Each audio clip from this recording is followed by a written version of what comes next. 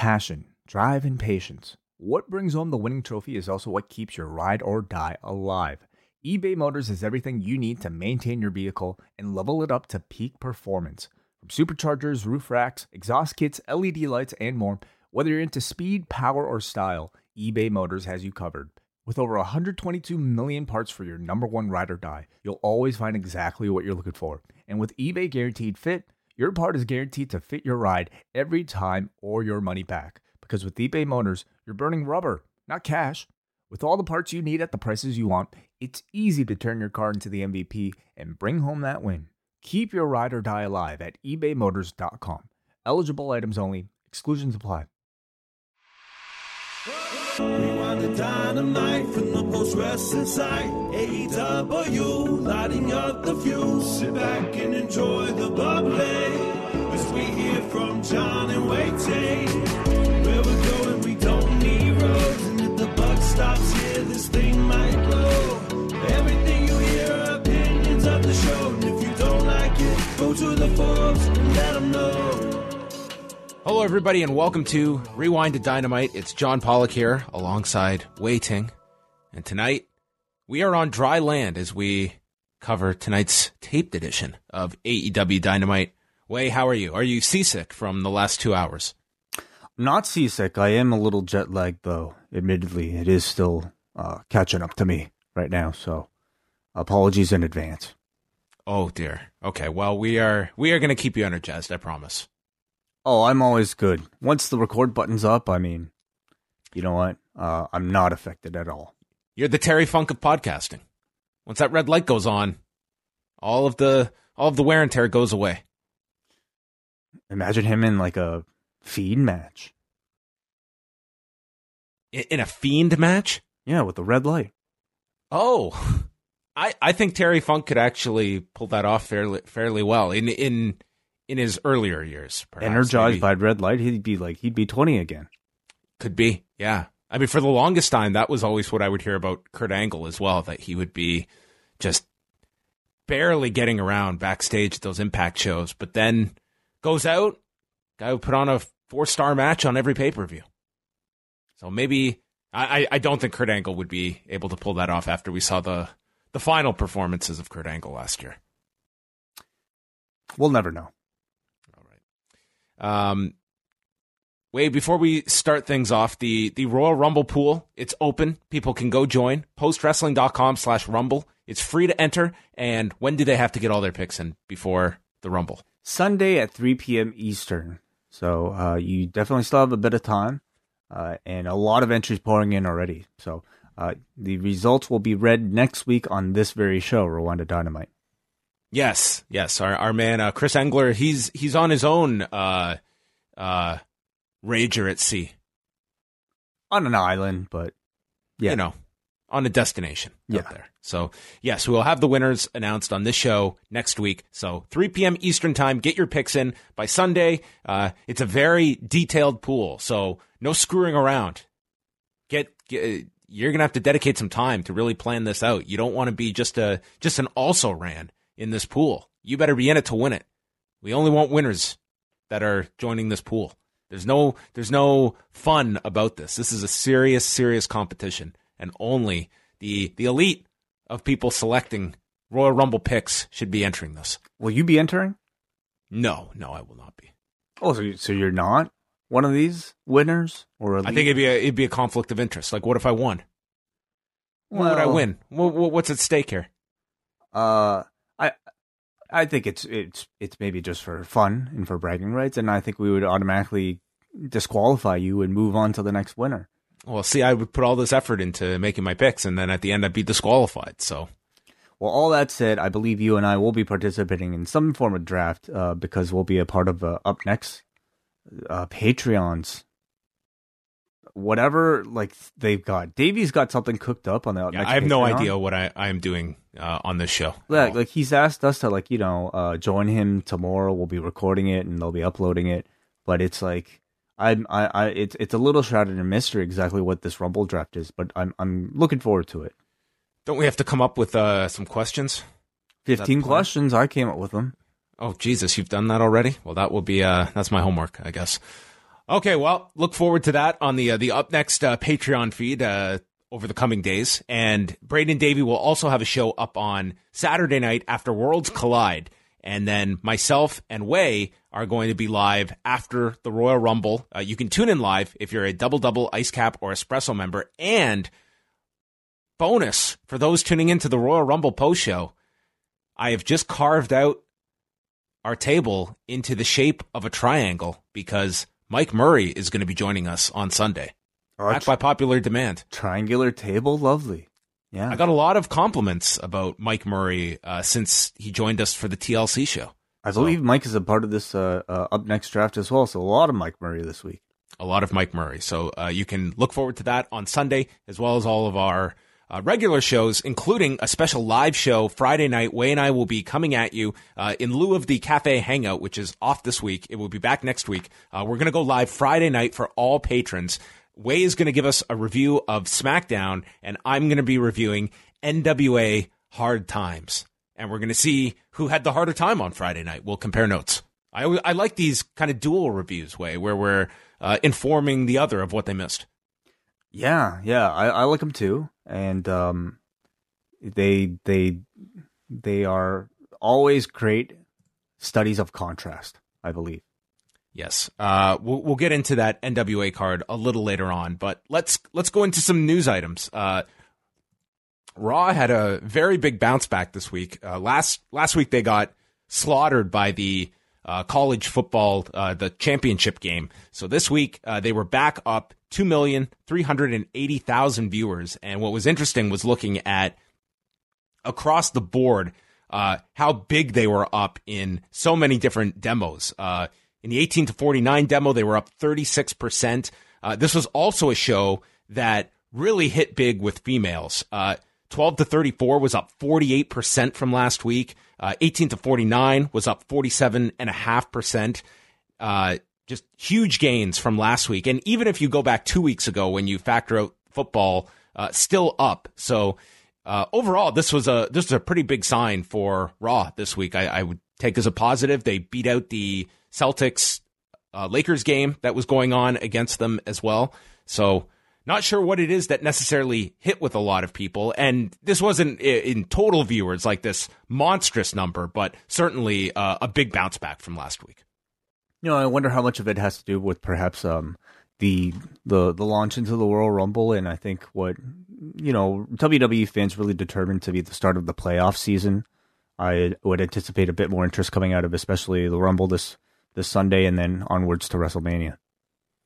Yeah, so a positive sign, and they should, you would think, have a pretty good number next week coming off of the Royal Rumble, which is traditionally a very big number for Raw coming off that big of a pay-per-view. So UFC numbers as well, they did tremendous numbers for their prelims on Saturday. They did 1,767,000 viewers. It's their highest number since moving to ESPN for the prelims. So that was certainly the trickle-down effect of Conor McGregor, but this was an enormous night for them on ESPN and on ESPN Plus for the pay-per-view itself. Edge did an interview. This was on this Pearl Jam podcast, which here's a great bit of advice for people out there. When you want to get guys, whether it's fighters, wrestlers, anyone, you want them to really open up about stuff, get them on a show that has nothing to do with their chosen profession and things that they actually have a real passion for. Not that Edge doesn't have a passion for wrestling, but getting him outside of that, that's where you get these guys to open up. And he was asked about, the potential of a return, which I think a lot of people are looking at potentially for something this weekend. And his quote was, "All of these rumors happening that I've been to Pittsburgh and I've been cleared to wrestle again and I've signed a new contract and I have no idea where any of it came from. The last time I was in Pittsburgh, I had my wrist fused in 2013. I don't know, but I would go to Pittsburgh to see Pearl Jam for sure, but I haven't been there and I haven't signed a contract. I think I would know, but I get this. And again, I'll use tsunami, this tsunami of comments saying you're coming back. You signed a contract. I'm like, I really haven't. Oh yeah, that's what you'd say. I'm just like, all right, whatever. So it seems like Edge is vehemently dismissing any of this. I won't even say it's speculation. Like there have been, I think, very credible reports about Edge over the past year. We've seen Dave Meltzer and Mike Johnson report on this about signing a new deal. Mike Johnson had reported months ago that he was in Pittsburgh on WWE business, whatever that means. But that is where, if Edge had to get cleared, it would be from Dr. Joseph Maroon. That would be the natural assumption, who is based in Pittsburgh. And it's a lot of connecting the dots here. But when you throw in all the different little pieces, from the spear to Elias at SummerSlam, randomly being mentioned in that segment with Randy Orton a couple of weeks ago. I mean, are you looking at this as a possible scenario? Because if this is all designed around a WrestleMania return for Edge, then Sunday is the day for Edge to return. Or do you feel that this is just what are your thoughts? Well, when it came time to making my picks for the pool and, the surprise portion, really, I feel like the first name that's coming to a lot of people's minds is Edge.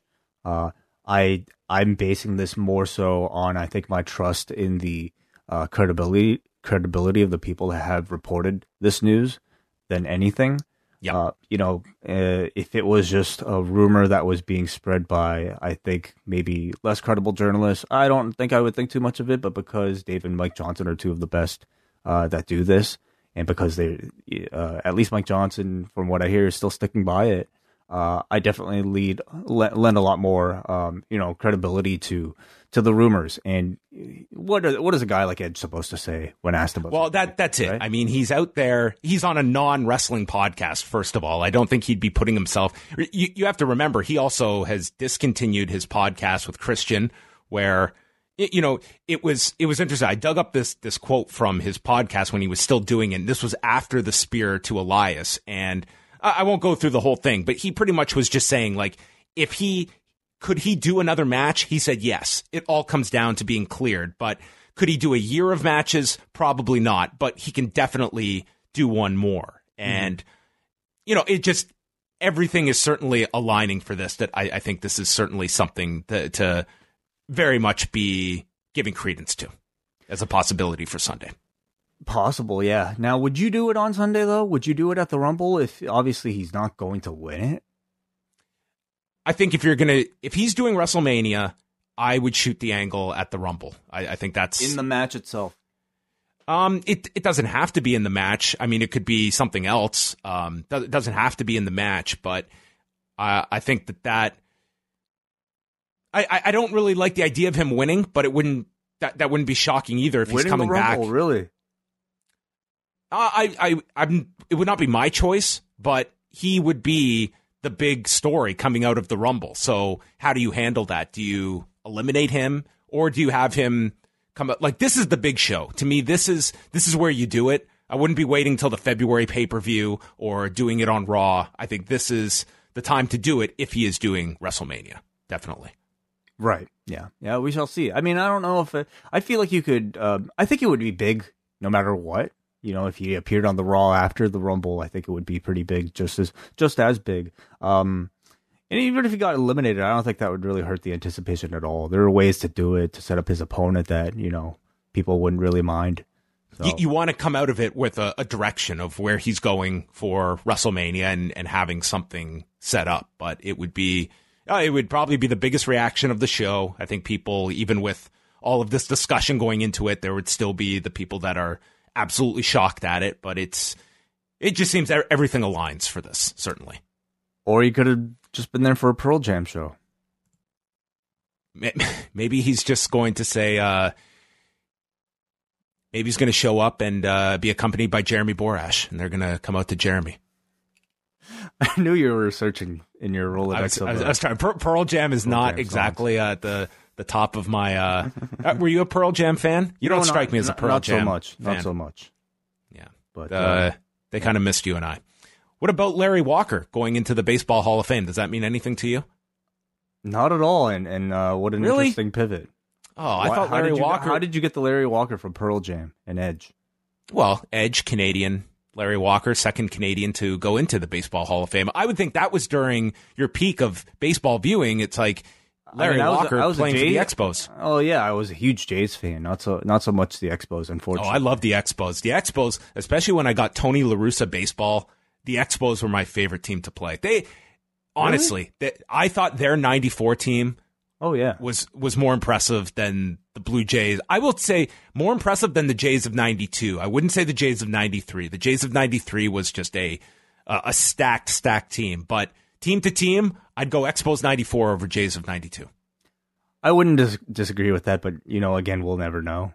I think the Expos unofficially won the World Series in 94. So I like to think that 3 Canadians World Series victories occurred from 92 to 94. They should have given them like half the trophy. They should have given them something. I mean, what a lineup they had. The days of like Marquise Grissom, the Delino DeShields, John Wetland as a closer. I knew like that entire team. They were a great team. I had no idea you had this. This was this was when I was obsessed with baseball. The other person to go into the Hall of Fame, I'll get right back to wrestling right after this, but I can feel your excitement. I am the cure to jet lag, by the way. Oh, for sure. Am I not? Yeah, you talking baseball? Yeah, sign me right up. So Larry Walker gets in, and he gets in, the Observer, the cutoff is 60%. The Baseball Hall of Fame, 75%. It's a high threshold. Wow, and that's really high. Yeah. Larry Walker just got in. It was like 76 point something percent he got in by, so it was very thin. Derek Jeter, he was the other one to get elected. 99.7%. One person didn't vote for him. And now everyone, because you don't have to disclose your ballot, so now everyone is trying to find out who is the person that didn't vote for Derek Jeter. And I cannot, my immediate thought is when Okada is on the ballot next year, like to me, that is the 100% threshold for Okada. Who cannot vote for Okada to go into the Hall of Fame? So I'm expecting next year someone won't, and I think everyone is going to have to reveal their ballot if they don't. I had no idea there was so much drama in baseball Hall of Fame selection. Oh, there's a lot of criticism of the Hall of Fame. The fact that next year it's not as stacked of a ballot, and you have Roger Clemens, you have Barry Bonds, and there's someone else outstanding in that list as well. But the ones that are like really tied to the PED era, that had they not been associated with that they would be in. And it's a big debate of like whether they should be in or not. And the younger voters that are coming up, if they're going to be more lenient towards those that were linked to PEDs during their career versus the older guard that pretty much has been a hard no towards electing those candidates. Fascinating. Would that deter you as a baseball fan of someone that openly, was connected to performance enhancing drugs? Would that stop you from voting for somebody, even though Barry Bonds and Roger Clemens, like the numbers are indisputable, but you have to look at you're looking at it from a different point of view as well. I guess I'm not as really well read on exactly, I think, how those controversies arose. I mean, how much do we know about the era before that and PED usage? Was there a generation of guys who just basically didn't get caught because it was just simply not a topic? It's pretty much if you were not caught, then you're not implicated in all of this. I could certainly see why a lot of people are just adamant against voting them in. I don't know. I think I would really have to think that one over, because I'm not an immediate no at all, especially when we're talking the caliber of players. I think especially Barry Bonds and Roger Clemens. I think especially coming from like combat sports too, where I could guarantee you, like whether in wrestling or MMA, that's not really that big of an issue. Well, and forget about the era of MMA of 10, 15 years ago where you didn't have USADA testing to this degree. Look at this current era, and a PED failure is not disqualifying to anyone's legacy. Like, is there anyone that if you had a ballot for an MMA Hall of Fame, I'm still voting Anderson Silva in. And I don't think the MMA industry is as, like, it's still like a mark of shame, but it does not, to me, disqualify you from inclusion in a legitimate Hall of Fame, although some might for an Anderson Silva, some might for, what John Jones has gone through. But I don't think either of those two, it would certainly not be the majority that would not be voting those two into a MMA Hall of Fame. I think even beyond that, I mean, when talking about maybe some of the, let's say, like, do you think Floyd Mayweather is going to not be in a boxing Hall of Fame? Like we're talking maybe issues that might be questionable about these characters even outside of PD usage. I don't think we'll have that much impact on their legacies. Certainly. And then it becomes the debate too of like, are you voting for these people as exemplary citizens or just strictly for their talents? And that is where I do draw that line as well. If I was voting for the Boxing Hall of Fame, for a Floyd Mayweather Jr., I'm not taking that stuff into account. I would not be taking that stuff into account for Conor McGregor, even though I have a lot of problems with, the actions of Conor McGregor. But I think when it comes to a Hall of Fame, everyone's going to have their different definition as well of how far you extend that to include like their character and reputation. Have they brought a negative reputation to the sport? Have they harmed the sport in any way from their actions outside of a ring? Right. In other news, that was the greatest, from Larry Walker to that of where we went there. Let's just quickly blitz through these next ones. Impact has confirmed their next pay-per-view. It will be April 19th. It's going to be at Terminal 5 in New York City. This will be the Rebellion pay-per-view. We had known it would be April, but they had not given a specific date on the last pay-per-view, so that's when it will be 2 weeks after WrestleMania. Justin Barrasso had a report on SI.com today stating that, according to multiple sources he confirmed with, that AEW is in talks with Lance Archer to bring him to AEW. And he is not under contract to New Japan, which to me is still stunning that New Japan has some of these guys that it's just stunning that they are not under contract, because Lance Archer is someone to me that I would be aggressively going after if I was any major promotion in North America. I heard about this even throughout the G1, after the G1, that he might not have been under contract. But, the moment he won the U.S. title, I would assume that all that would have been fixed and that he was really primed for a bigger role. The fact that he got onto Wrestle Kingdom in a pretty high-profile match against Jon Moxley, to me, seemed to bode well for, his future being settled in New Japan Pro Wrestling. But then to hear a report like this, and if it's true, I think I think it would make New Japan look really bad, especially if they had any sort of ambition to break through in the U.S., where I think somebody like Lance Archer would be the most valuable. He's been a breakout performer throughout the last year. He's definitely on my short list of most improved, and would be a big loss, in my opinion, to New Japan Pro Wrestling, and a big gain for AEW.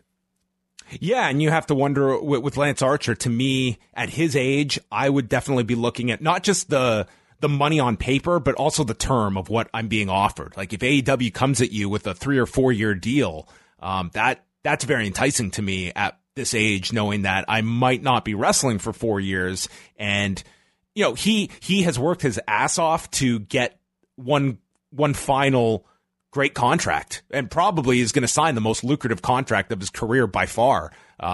If he can get several people that are bidding for his services. So, I mean, good for this guy. He worked his ass off last year to get to a place where, a company like AEW would be after him. New Japan, I'm sure, wants to keep him. And it wouldn't surprise me if there were others that were trying to get into the Lance Archer sweepstakes. I don't think his age is necessarily going to be a deterrent for many companies. No, I don't think so either. No, not when he's performing like that. And the last thing here, because we won't have the Hangout on Thursday, just a quick look at the NWA pay-per-view that is happening on Friday night at 7 Eastern. They had their season finale Super Show on Tuesday. It was a 90-minute edition of Power, and these are the matches we have set up for the pay-per-view. In the main event, it is Nick Aldis and Flip Gordon. This is an NWA versus ROH interpromotional match, so it doesn't appear the title is on the line. Aaron Stevens versus Scott Steiner for the NWA national title. Allison Kay versus Thunder Rosa for the women's title. The Rock and Roll Express against the Wild Cards against James Storm and Eli Drake for the tag titles. And then we have the TV title tournament with a one-night, 8-man tournament. Trevor Murdoch versus The Question Mark, Zicky Dice versus Dan Moff, Ken Anderson versus Tim Storm, and Ricky Starks versus Matt Cross in the opening round matches, followed by the semifinals and finals. I will say did you see Power this week? No, I did not. That's one of the shows I really have to catch back up on, and I've kind of lapsed on with my trip, so I did not. I feel like this pay-per-view, and I'd be curious what was going on behind the scenes that necessitated this pay-per-view, because it really felt they were going in the direction of Nick Aldis and Marty Scurll, and all of that kind of got detoured. Now we've got Flip Gordon out of nowhere in this spot that feels very cold, especially in a non-title scenario. And watching the show on Tuesday, like the programs they're building to are Nick Aldis and Marty Scurll. This showdown with Allison Kay and Melina, where Allison Kay first has to go through Thunder Rosa on this pay-per-view. Mr. Anderson, Ken Anderson, turning on Colt Cabana was the big angle on the show. And then setting up Aaron Stevens and Ricky Starks, all programs that we're not getting at this pay-per-view on Friday. So this does feel like, if you are not a big NWA fan, like hardly a must-see pay-per-view, which I feel any company running pay-per-views these days, it has to be a really important one. And this kind of just feels like a bridge to the next one after the fact, because Aldis and Scurll, like that's the big match they seem to be promoting. And they are advertising that Scurll will be there on Friday, just is not advertised for a match. So I'm curious to see how this show turns out. But if you just watch the TV on Tuesday, like it's like the TV title tournament is almost like the biggest focus of this show. And then everything else is just kind of a bridge to the next chapter. Yeah, it does seem to me, you know, as a fan who at this point maybe more so just relies on these pay-per-views to kind of know, you know, to find jumping on points with NWA. I felt like the last one had a bit more of a hook than this. This really just feels a bit more of a, I would say, B-level pay-per-view. And maybe that's what you're going to get with them if they're going to do this many pay-per-views at this rate. You know, what, a month, 2 months in between? It was like mid-December that they did their last one. So we're talking like 5-6 week turnaround. Yeah, so maybe, you know, if the plan is every 6 weeks to do one of these, you might just end up with cards that are a little less than, I think, I don't know, must see like this. But we shall see. I mean, I do really feel like maybe some of the idea behind doing so many shows is just so that this company can simply at least make a little bit of money, because they're not making, I can't imagine they're making that much off of YouTube revenue right now. So this just might be a way to at least collect a bit of a paycheck, even if you can't deliver the most stellar card every 6 weeks. All right. Well, that will take us now over to AEW Dynamite. This is the show from Nassau in the Bahamas on the Jericho Cruise. And first of all, what did you just think overall of the feel of this show and, you know, differences just from the live arena setting? Did it work for you? It was outstanding, I thought. To me, that was the biggest hook of watching this episode of Dynamite, was to see how a wrestling show on a boat was going to look, feel, and sound. And I thought it came across great. It reminded me a lot of like a Panama City Outdoor Nitro. Had that feel with just like a real party atmosphere. Except with a lot more wind this time, because they're in the middle of the ocean. It was very windy. I mean, it was like some of the hair and Justin Roberts' pants, I thought were going to like fly off of him at certain points. But I loved just the idea of doing this. And I really like that AEW are looking for hooks like this, like just doing something visually appealing that looks totally different. Or a couple of weeks ago doing that Memphis tribute, like just little ideas that are hooks for the episode itself, instead of just like avoiding just doing paint by numbers shows. So I really like that they were ambitious enough to try this year. They're going to do it again next year, and it looks like to be even more ambitious by doing it live. So I really like that idea. My biggest negative was a specific one for us in Canada. And it wasn't even just the hiccup at the beginning of the show where we got no sound for 2 minutes, but they have this thing where I didn't have that issue. You had sound at the beginning? Yeah. I watched on the TSN Go feed. because on the channel, and I looked on Twitter, and other people were having this problem, and it seemed to be a TSN problem. We had no audio for 2 minutes to start the show. Oh, that's unfortunate. But then, and this has been a consistent problem, but I thought it was just Overdrive on this show, was trying to censor the crowd, and it's like, it really ruins the flow. I found this to be just so annoying. Do you know if this is an issue as well on TNT, or was it TSN? I'm pretty sure this is a TSN issue, because I think people would just be up in arms if everyone was having this problem. I'm fairly certain it's what a was TSN what was the issue. chance that they were trying to censor? Fuck this boat was one, and I understand that one, but it was also like, at one point Chris Jericho was on commentary and called Moxley a son of a bitch. They censored bitch, and it was, there were other chants. I couldn't even make them out because they were censoring them, but it was like consistent, like just constantly cutting the audio out, and it's, what can you do about that though? I mean, if you're TSN, certainly it's like, it's either the quality of your wrestling show and people complaining about it online versus potentially getting into trouble with the CRTC. I mean, it just seems like there's an inconsistency, because you can have like the occasional time when we do hear a promo where they don't censor somebody, and I can't imagine a crowd chanting like, I understand fuck is probably going too far, but most chants and like censoring bitch, I don't know. I don't feel like that would be something that anyone would be complaining about to the CRTC over. I guess it's surprised, dude. A lot of people have a lot of free time on their hands looking for shit like this. I don't know. Like, I don't think this is an issue on TNT, so maybe it's just a different in standards, obviously, and I think TSN is just Don't we know people who work at TSN? Couldn't you ask them about something like this?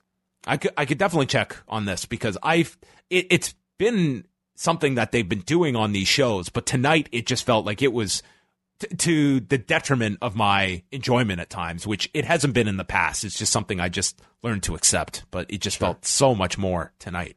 Yeah, but sorry, please. No, go ahead. Well, I was going to say, just more so on like the feel and the atmosphere of this show. To me, I think beyond how it looked, I thought they captured it really well. I mean, I almost feel like a daytime taping might have even been better, because you would have had a bit more of a sense of like the actual boat itself, and maybe just the fact that they were on water.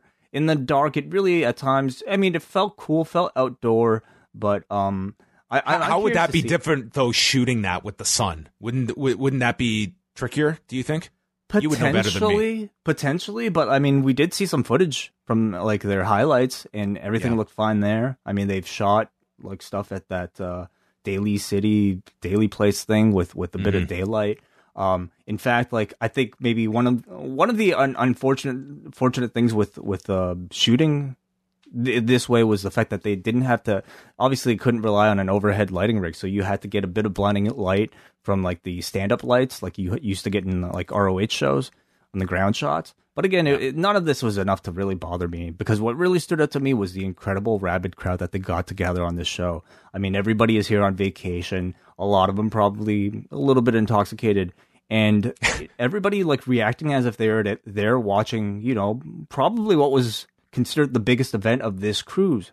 So I was curious to know if like the open air atmosphere was going to like make any difference to the sound, and it absolutely did not. That to me was the strongest part of this, was the crowd.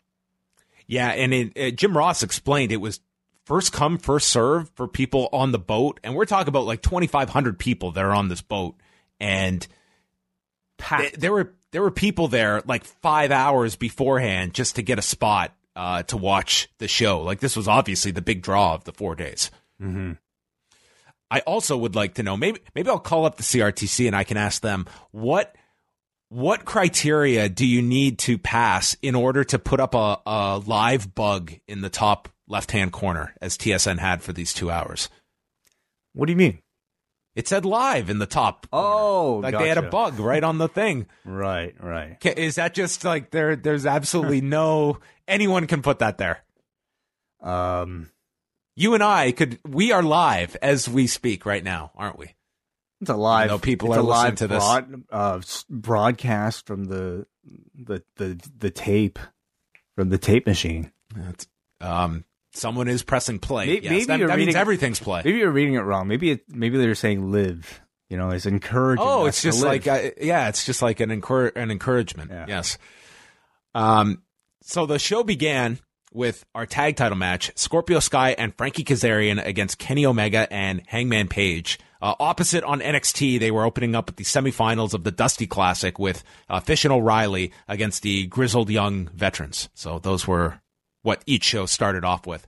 And Jim Ross notes how windy it is, and this is probably the first time in 25 years he's been calling a show without his hat, and people are discovering he has hair. Shivani points out that Page and Omega enter the ring separately, and then Ross was outlining and looking at the long ramp they have and comparing it to the one from Maple Leaf Gardens, which was quite the observation. And also the close quarters of how close the fans were. There was pretty much no space for anyone to do dives, and we had a relatively dive-free show. Yeah, relatively dive-free. They should put that in the content rating. Relatively dive-free. Yes. Not much space there, and I guess they needed that space to pack as many fans as they could. This was like Cactus Pete's. Yes. For you AWF goers out there. So they got the advantage on Page. Omega eventually came in. He did comebacks on Kazarian with a Snapdragon and then delivering a snap suplex to Sky. And they did the tandem You Can't Escape with Page's standing shooting star. And then Page, he was not trying a moonsault to the floor, not on this place. And he just did a safer crossbody to the floor, which was the safer version. Did he actually dive into the crowd? I think so. I think he cleared the barricade because there was like no room on this floor to land without going over. V-Trigger was delivered to Sky, who then avoided the one-winged angel, and Sky then leaps to the top and delivered a Rana to Omega off the turnbuckle. A buckshot lariat misses Scorpio Sky, and Page hits his partner Kenny Omega, allowing Sky to hit a TKO on Omega, but Page broke that up. They go through the commercial. Omega hits a Tiger Driver 98 and a Snapdragon onto Scorpio Sky, and then there's a buckshot lariat to Sky on the ramp. Another one is delivered to Kazarian inside the ring, and Page pins Kazarian, winning the tag titles for Omega and Hangman, and this is the first title change in AEW history. Yes, that's right. First time we have a title change hands, and our first set of former champions in SCU. Very good match. Unfortunately, at least on my feed, I don't know about on yours, John. I didn't get the picture-in-picture for this one. No, I didn't either. You're right. It was clearly picture-in-picture on TNT because they said it was as such, but this was a full commercial break for us during the match. This was, I think, a match where I feel like if I saw the stuff in between the commercial, I'd like it even more. But, even for what we got, I thought the action was great, as you would expect from these four. But I also really enjoyed the storytelling here between Hangman Page and Kenny Omega. Page hitting Kenny by accident and then coming back afterwards to single-handedly win this match for the team. I thought they were always going to go with Page being sort of the weak link of this group, but in the booking here, they're almost showing off that perhaps he is somebody who is above and outgrown the elite. Yeah, I think people are really starting to get into this with Omega and Page, kind of like AEW's version of Otis and Mandy Rose, that each week it's progressing a little further, and you can see the ending where it's coming, but you don't know how they're going to get there. So who's going to make the ham or the fruitcake or whatever? Well, you can't spell Hangman without ham, so I guess it would have to be him, right? Hangman Page, okay. Hangman Page. The Young Bucks came out to celebrate, but Page just goes and drinks with the fans. Now, this part was interesting. Okay, did you see who was holding? Yes. Was this what there out of nowhere is Scrump lifting up Hangman Page as he goes crowd surfing with some fans' beer. Oh my goodness. This guy, there's not a hard cam this dude can't find. Or does it find him? Maybe. Is he just that magnetic? Great. Hey, congratulations to Scrump on 25 episodes of the PWT cast. Had a great one with Colt Cabana I listened to recently. It was very interesting. So look at him celebrating on a boat. 25 episodes in, look, he's already on where did you and I go for our 25 episode celebration? I think maybe the subway next to the office.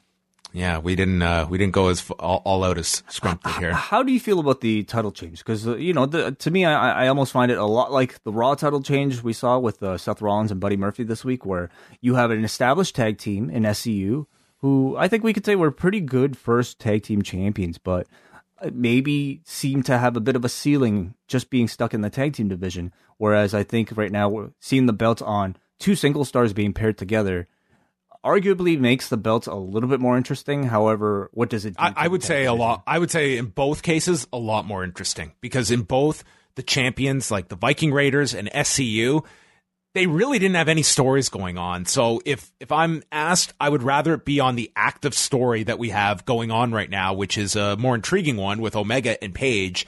And based on the end of this, it looks like they're not just dropping SCU cold, because it was so subtle that I can't tell if it was like designed to be that way or not, but it was very clear Kazarian was left in the ring, and they had one shot of Scorpio Sky on the ramp just staring at him, and then he turns around and walks out without Kazarian, and Kazarian has to be helped to the back. And I hope it was done on purpose, because if so, it tells me like that's a level of subtlety that you often don't get, and I thought was a really nice touch, and I noticed it. So I hope it wasn't just me reading too much into something. We shall see. We'll find out. And Paige, of course, he didn't stay with the Bucks and Omega to celebrate. He just went off on his own. So continuing that, but we would hear from all of them later on. Priscilla Kelly and... Do you mind if I just grab some water, John, quickly? Are you going to come back, or are you going to Brian Man me? I will be back. Okay.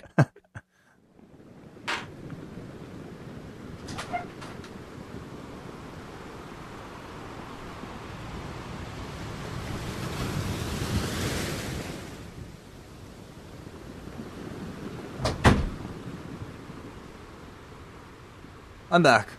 Okay. Can't do a podcast about a boat without water. I know. You're getting thirsty. Yes. Ever since they announced this thing, I've had that T-Pain song in my head. Of course, yes. With Anything Lonely to do Island? with the boat ever for the next 20 years, I think will get people to think about that song. Come Sail Away. I'm on a boat. I'm sure we can come up with many more songs if we really put our heads together, but we're not going to. I think that's about it, actually. Those are the hits. Just the two. Priscilla Kelly and Britt Baker. Early on, maybe the most interesting part about this match was Excalibur openly talking about Stardom. Yeah. And then, did JR ask about Stardom? I think JR knows what Stardom is, but maybe it was one of those, like, hey, Excalibur, explain it to the audience. I thought so, yeah. And then Excalibur just talked about, like, the great talent over there, but just kind of interesting, the political fault lines of the wrestling industry and where Stardom fits in on AEW's programming. So they quickly go to a break. Kelly is attacking her in the ropes. Baker then yanks her by the hair. She's starting to play much more of a heel character, and that would lead here to the finish, where Baker hit a super kick, side Russian leg sweep, and then the lockjaw for the submission win.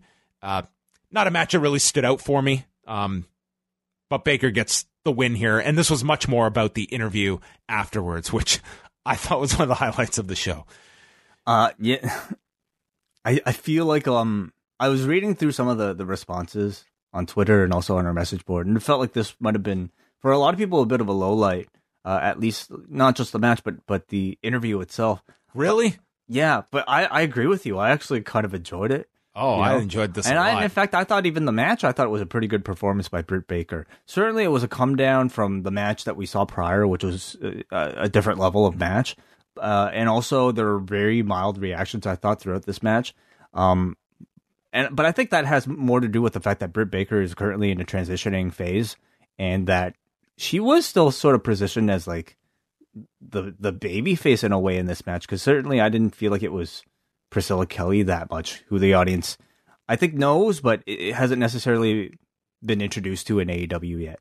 I think you have to be very careful of which matches you have go through a commercial break. And to me, like the picture-in-picture, it's a commercial break. You are not captivating my interest during that picture-in-picture. And Priscilla Kelly is like, this is very much presented as here's the star taking on the unknown. And you're going through a break for this that I think is just begging people to either flip the channel or just kind of check out of the match. And we had 5 matches on this show, and every single one of them had breaks during them. And I think that can be tough on viewers. And this match, to me, would be hit the hardest by having that commercial in the middle of it. Sure. What did you think of Priscilla Kelly? She looked fine. Didn't leave like a strong impression on me during this match, but I thought she was fine. She wasn't bad. Yeah, I didn't think it was particularly eye-catching performance either, but I do feel like she brings like a different personality to this women's division, and I mean, I feel like she looks like a star, so I would like to see her again.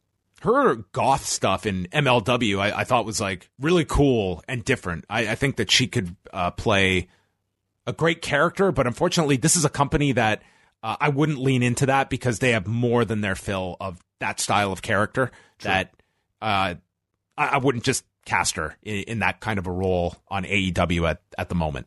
So Shivani gets into the ring with Britt Baker, and he kind of just mentions it was a little questionable the way she won, and Baker just plays, I would say passive-aggressive, but this was kind of aggressive-aggressive by the end of it.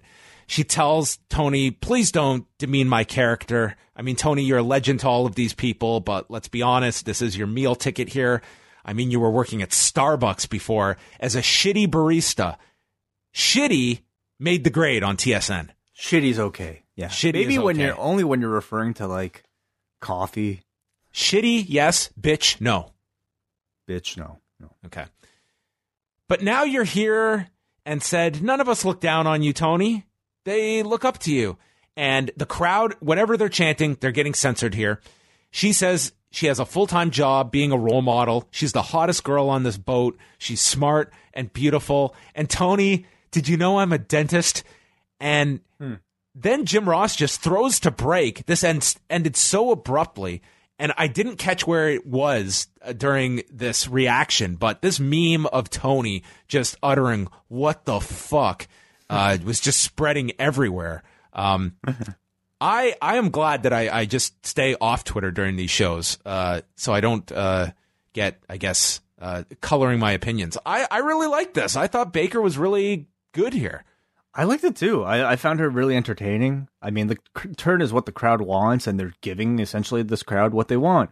I think, Britt Baker has been somebody who you can criticize has been given a babyface push as an ace way too early on that she probably didn't deserve, and I think you're seeing the result of it, and that's sort of like a negative, bitter reaction to that push, and they're leading into it by turning her full on heel. So I hope this promo means that she can really just start to wrestle her matches as a full-on heel now, because I think it's the proper direction for her. I think so, too, and I think that I give some latitude there because people want to see her, I think, closer to this role, even though it is very abrupt where you're going from this, the all-American babyface into this character. But I think it's kind of been building underneath with this audience that they're more than willing to accept her in this role. That's my feeling on it. She needs to cut a promo like on the crowd about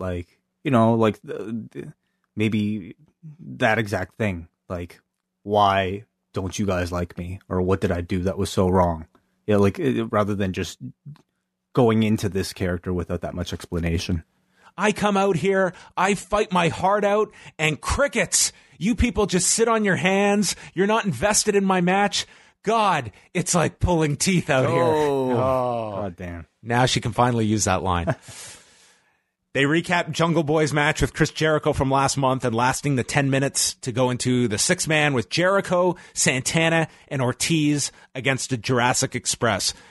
I am expanding our awards next year to include best entrance, and it's going to be this Chris Jericho one. This was awesome. He came out, and the crowd is singing his theme, even when it stops playing, and Jericho was just had the greatest grin on his face. Like, this was just incredible. This audience, total thumbs up for this. This was such a great entrance. Like, Chris Jericho, I felt bad for Jurassic Express because nobody was booing Chris Jericho on his own goddamn cruise ship. Oh, definitely not. Yeah. This was an incredible entrance. You're right. Definitely an early contender for entrance of the year. I'm sure this would be a moment if Braden Harrington is considering going on this boat. It would be for this particular moment, being able to sing along to Judas. They were like, thank you, Chris chants. I mean, this guy really was a god on this ship. Yeah, he just felt like the biggest star in the world on this ship in front of all his people.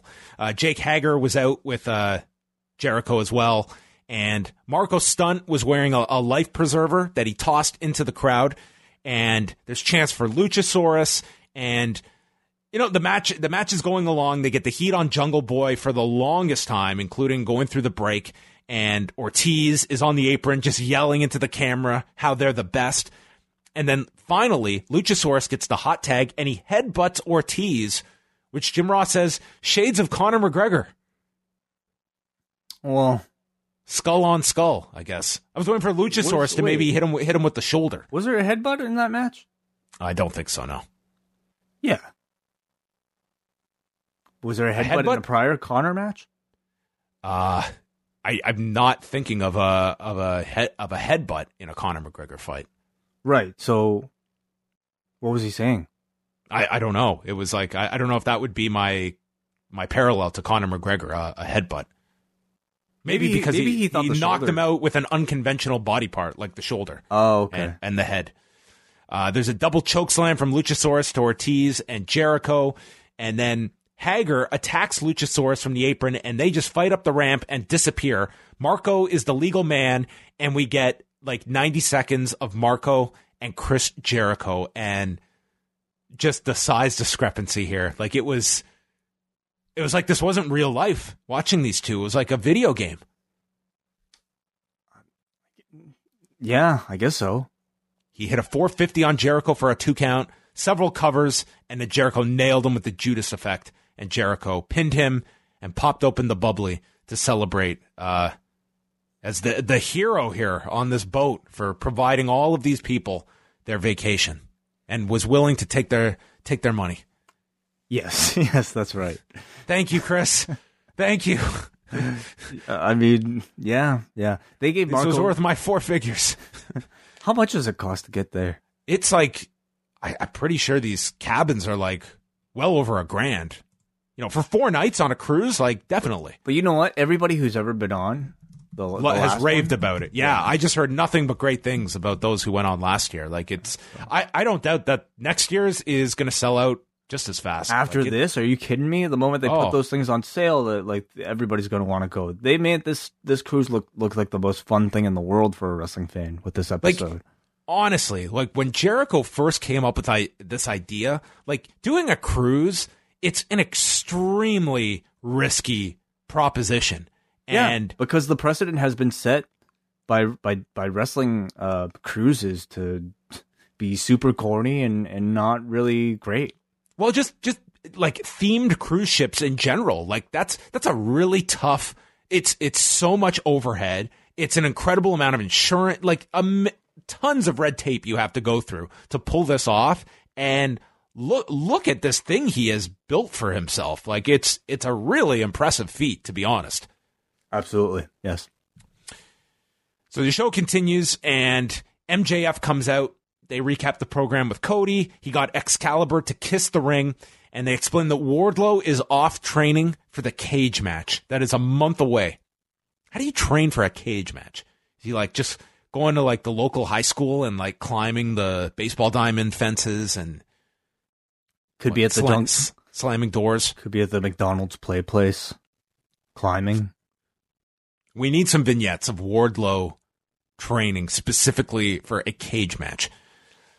So it was MJF against Joey Janela.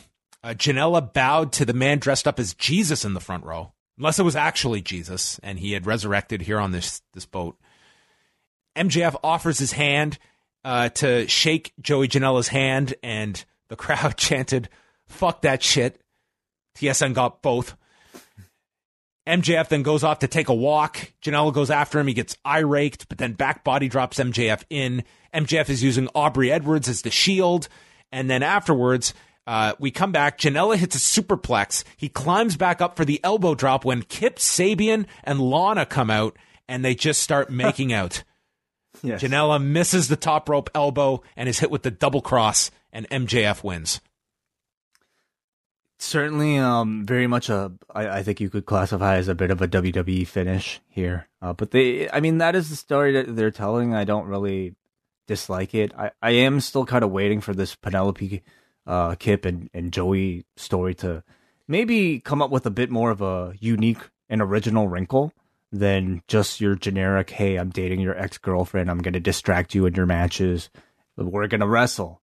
Like, I feel like the type of wrestling AEW is trying to present calls for a bit more originality and creativity than that, and I'm still waiting for it with this angle. They're literally cribbing like the worst thing on WWE television at the moment. I think this angle is like the complete opposite of what this audience wants, and it's a low-rent version of it too. Like, it just feels like such a copy of an angle that's been panned on WWE at the moment. I wouldn't say they're necessarily copying like the Rusev Lana thing beat for beat. I think the Rusev Lana thing is that the heat is like, I'm watching my ex make out with my rival. Like, I don't know, it's way too similar to me. Like, the Rusev Lana thing is taking that cliche and turning into something way more fucked up than I think it ever needs to be in a wrestling show. This is just, I think I would say, more of a level 2 compared to like that level 15.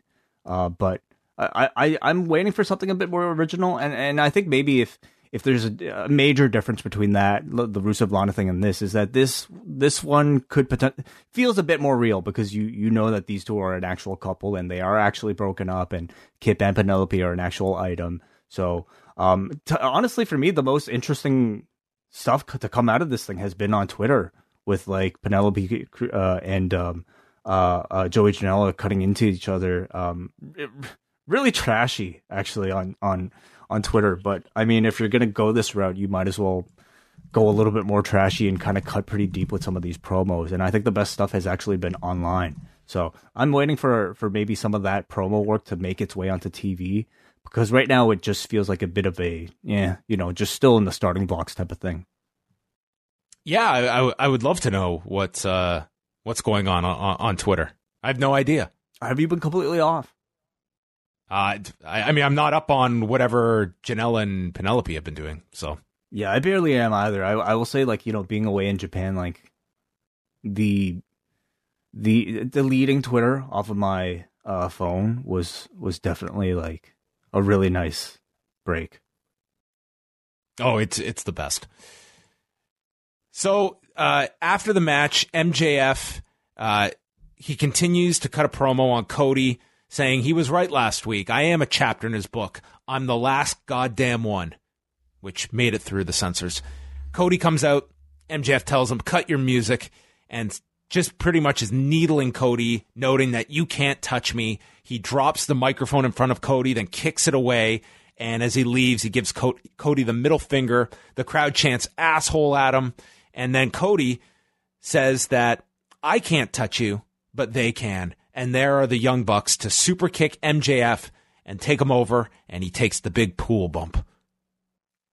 Which was great, which was awesome. If you're not going to be able to throw somebody off a boat, which I think would kill somebody, throwing somebody into the pool is the next best thing. I think we just wanted a big splash with this, and they gave it to him, and MJF took a hell of a bump.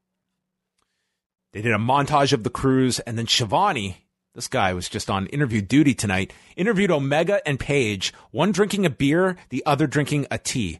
And Paige says he whooped both their asses tonight, referring to SCU. And Omega is asked about facing Pac for this rubber match. He calls Pac a human excrement. He'll get his rubber match, but the tag titles are his priority. And then the Bucks walk in, and Paige notes that it's funny that we won the titles before you guys did.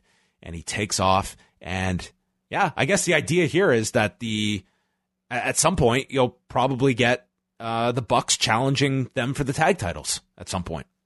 With Omega caught in between, and he's going to have to choose between his partner and his elite members. So Yeah. I think this is all like going in a pretty positive direction. I'm looking forward to it. I mean, my some people know my match of the last year, not my match of 2018 was the Golden Lovers versus the Bucks, and if that might be any sort of indication of what type of storytelling they might be able to do in the match here, I'm really looking forward to it. So I'm enjoying Paige here a lot. I'm finding the character very interesting, and I think Kenny and the Bucks are serving it up pretty well too. Jericho, they announced for next week in Cleveland, Jericho, Santana, and Ortiz against Darby Allin and Private Party. The Young Bucks against the Butcher and the Blade, and Cody against Kip Sabian.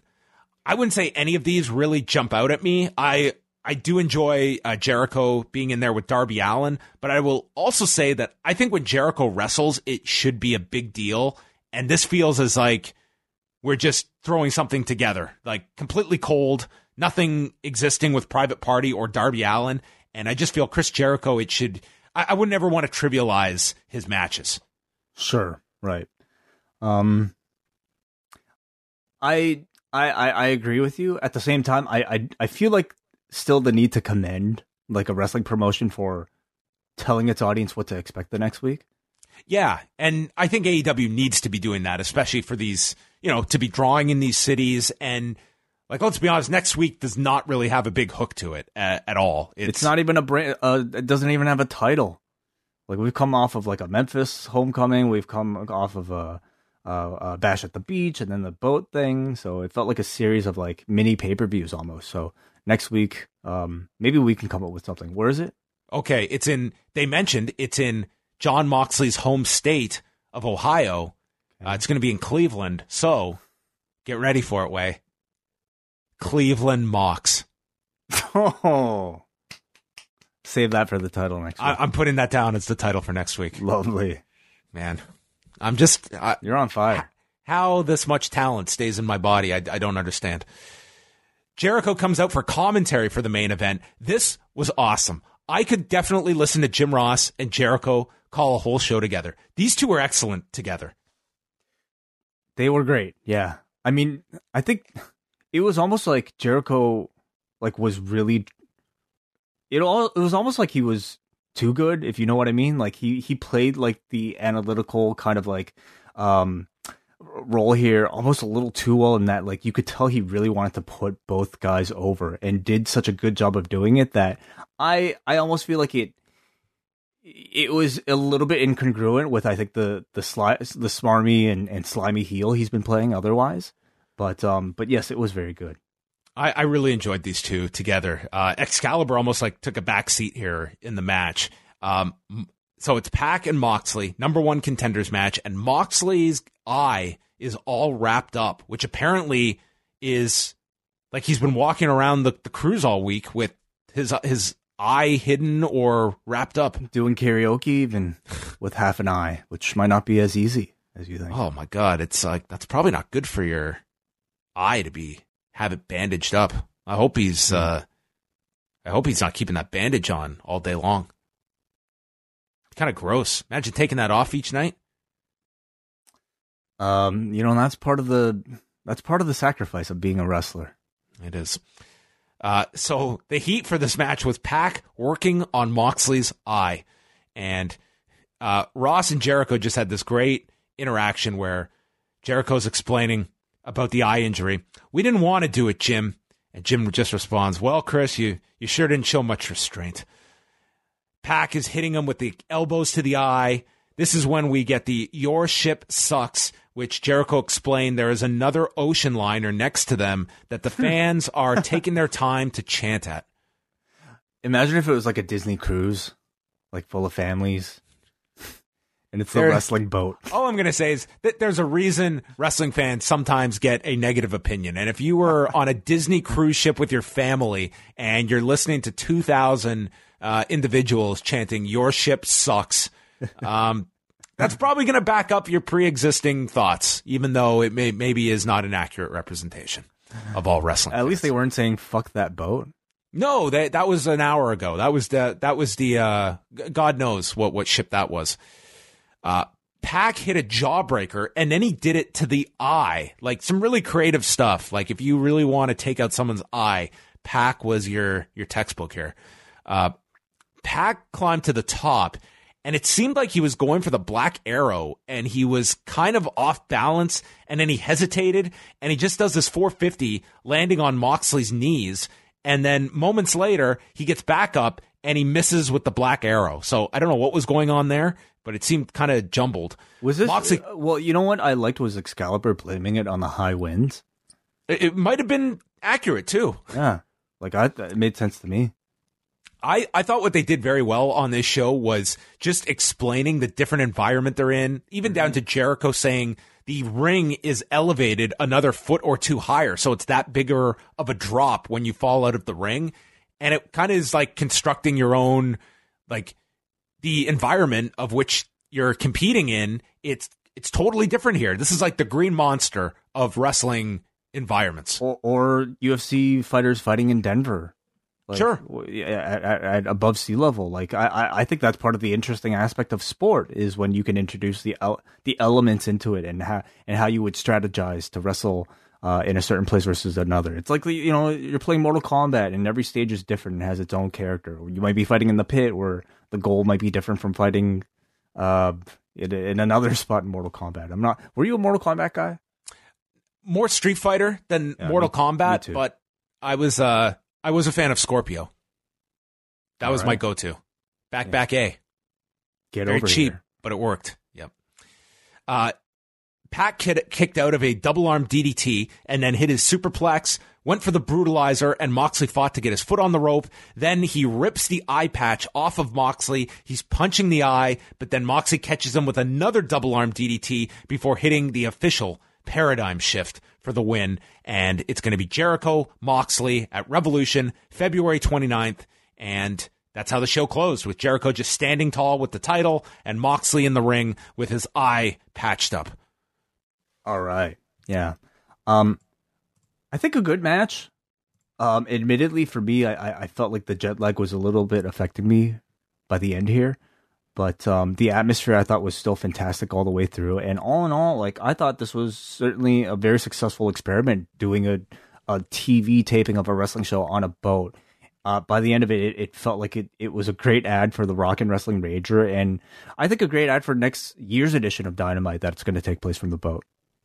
Yeah, I didn't think any of the wrestling was like blow away great. I think the tag match was match of the show, and it was very good. But I thought this was more so about just a different environment, and it was very much the scene that was, to me, the big draw of this show. I mean, the wrestling was fine, but you know, nothing was approaching like what we got last week with that tag opener with the 4 teams. But that's a pretty high bar to hold everything to.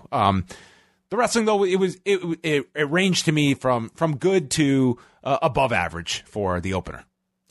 And it said certain things in motion for the future. I think the Paige Kenny stuff continues to be really interesting. Obviously, Mox versus Jericho seems, you know, at this point pretty like set in stone already, and I don't think anybody doubted the way that this main event was going to go, but nobody's complaining either that Moxley won this one and is going on to face Jericho. But all the storytelling makes a lot of sense. Yeah, and I think that AEW now, they can really kick things into gear for, I think, both shows, because NXT, after this Worlds Collide gets out of the way, which it really feels like just kind of this obligation pay-per-view for the NXT side to have to get to, that now they can focus on the NXT takeover next month in Portland, and conversely, AEW can kind of go into the full promotion of Revolution next month. So you have both shows that are gearing up for pay-per-views in February. Were you surprised that we didn't get more, I suppose, we didn't get any Dark Order, none of the what is it, the Brandy stuff either. Well, Brandy was not on the cruise because she's got her speech at the NATB convention, and I think she had also mentioned like something about her passport being stolen or something like that. Right, so yeah, she wasn't even on the cruise. But yeah, I think it made for a better show without like the weakest parts as well. And this was not a show that had, like, it was pretty much straight wrestling. Everything was in front of the live crowd. There were no backstage vignettes other than the Paige and Omega interview with the Bucks. Maybe one other interview that I'm not thinking Dark? of. They did Dark for what last week they taped like a huge amount of matches, so I think it's going to be more matches that were taped last week that they use for Dark next week, unless it was other stuff taped on the boat the day before. I see. Yeah. So there you go. That was AEW Dynamite, and we'll head to the forum and see what everyone had to say about the boat edition of AEW. 8.23, so this seemed to be this connected strongly with our forum. Brandon from Oshawa writes, excellent episode. It was exactly what I was hoping for. It looked amazing, and I'm glad they used the surrounding. I loved Moxley and Pac brawling up the balcony and MJF getting thrown into the pool. It took me back to one of my favorite Nitro moments when Rey Mysterio drop-kicked Ric Flair into a pool. I was hoping for a buffet brawl to top it all off. Can you guys think of any local cool settings, any other cool settings that they can hold Dynamite in? I'm hoping now that Bash at the Beach is back, they can put a ring on the beach one year, similar to Bash at the Beach 95. Any other cool settings? Okay. I will say I really enjoyed the setting here, but I also wouldn't want to overdo these just for the sake of them. I think this is kind of like a once a year kind of thing you do. I want to see a wrestling show take place in the frigid December cold of Canada. They should go to Nunavut. The Winter Classic. Yeah, but with guys in their underwear wrestling. Yeah, maybe in a cave in the UK. Martin Bushby can direct them to the underground cave, and they could do one from there. Yeah, swimming pool, as DDT has done. Seriously, I do feel like it kind of has to rely a bit more on sort of like a party atmosphere to get a great crowd like this, and maybe a hotter climate as well. I'm trying to think like what might also work. There are a lot of things I feel like you could do. Like, could you imagine like a wrestling show in like this kind of industrial warehouse? I could. I don't know if it's if I would want to picture it there, but you could do. You could certainly let your mind go wild. Maybe like you have to remember cement like factory. Okay. In WCW, like those shows at Club Lavella, those are very fondly remembered. But I don't feel like anyone goes back and says, "Oh, remember those great shows in Sturgis at the biker rally that were outside?" Like those to me were, the location was really different, but I didn't think those were great shows. I didn't think the atmosphere added anything, and were just like poor shows. So I think you got to be careful when you are getting too far out of what works. Like this to me on the cruise ship, I think it works once a year. Yes. We got an MJ from NJ who says, this felt like a special show. Almost pay-per-view feel minus the crowd size. Kudos to AEW and TNT for pulling this off. And what a plug for Chris Jericho. In an alternate universe, this is NXT's show tonight. I can't believe this guy has an annual cruise that sells out. Brilliant. The tape nature actually led to better flow in broadcasting. Graphics added something, and I appreciated a different set. Felt reminiscent of their MGM press conference a year ago. Still, nothing helps JR, who couldn't help himself from calling a Superkick party sweet chin music. I don't think I'm being too critical. His job is to sell new talent, and getting their big spots confused with the 90s doesn't help, and talent feel like knockoffs. 10 out of 10 Judas entrances. All right, next up here we have Nick from Lansing. What is there to say when you have a show that good? Exciting start with the tag title switch and a strong ending with a new number one contender. They used the boat well, throwing MJF in the pool, which was fun. Any pitches for unique locations? AEW, it just seems everyone wants to come up with like new locations now. These locations will be great when they come out with a video game so that you can have different arenas. Why not have something in the middle of a Fozzy concert? I do not like that idea at all of doing a show at a concert. And like, how different would that necessarily be from what they do now? Yeah, and I think you kind of want to keep the audiences separate. Like, I think there's people that would go to this concert that don't necessarily want to see a wrestling show. But I mean, just visually, like, those concerts take place in arenas, don't they? Well, different locations, yeah. They do some outdoor shows. They do like smaller clubs as well, but some. We got a note from Vaughn who says, "Hey guys, glad to have you both back for the Dynamite post show. Glad to hear you both enjoyed your trips. Sure, I had nitpicks about the show. For example, the women's match wasn't all that good, but the show flew by as always, and I loved the setup on board the ship. TSN continues to try and disrupt things, though, with their censoring. However, the visual of MJF getting thrown into the pool makes me give the show an automatic 10 out of 10. Well, there you go. That offsets everything for Noah. Gives us a perfect show. The perfect show occurred from 8 till 10 p.m. Eastern Time. All right. Well, thanks, everybody. We appreciate the feedback. And as we mentioned, Thursday, we are not going to have a cafe hangout, but we will be live Friday night after SmackDown and the NWA Hard Times pay-per-view. So if you are a patron, you can join us live. We're going to run through those shows, and then we'll open up the phone lines, and we can chat about Worlds Collide, the Royal Rumble, anything else you would like to discuss on Friday night. So I'm looking forward to that way. Yeah, I am. And also, if you're a Post Wrestling Cafe patron, right now in your feeds is our latest edition of Rewind Away. Rewind Away number 53, talking about All Japan Women's Dream Slam 1, a show that features some of the best women's wrestling, I think, that has ever been created. So it was a real pleasure to go back and talk about that one with Chase Klaus. Really impressed with Chase's knowledge about the scene, and it was a lot of fun talking about it. So look forward to all of those shows coming your way this weekend with a Worlds Collide post show with Braden and Davey Saturday night. Sunday, we've got Thunderstruck with W.H. Park and Martin Bushby as they will be chatting the Jushin Liger Shinjiro Otani match from March of 96. And also on Friday, failed to mention, British Wrestling Experience is dropping with all three, going through the biggest matches and stories of the 2010s across the European scene. So look for that in your British Wrestling Experience feed on Friday, which should be a great show. Everything can be found at postwrestling.com, and we will be back later on this week. Goodbye, everybody.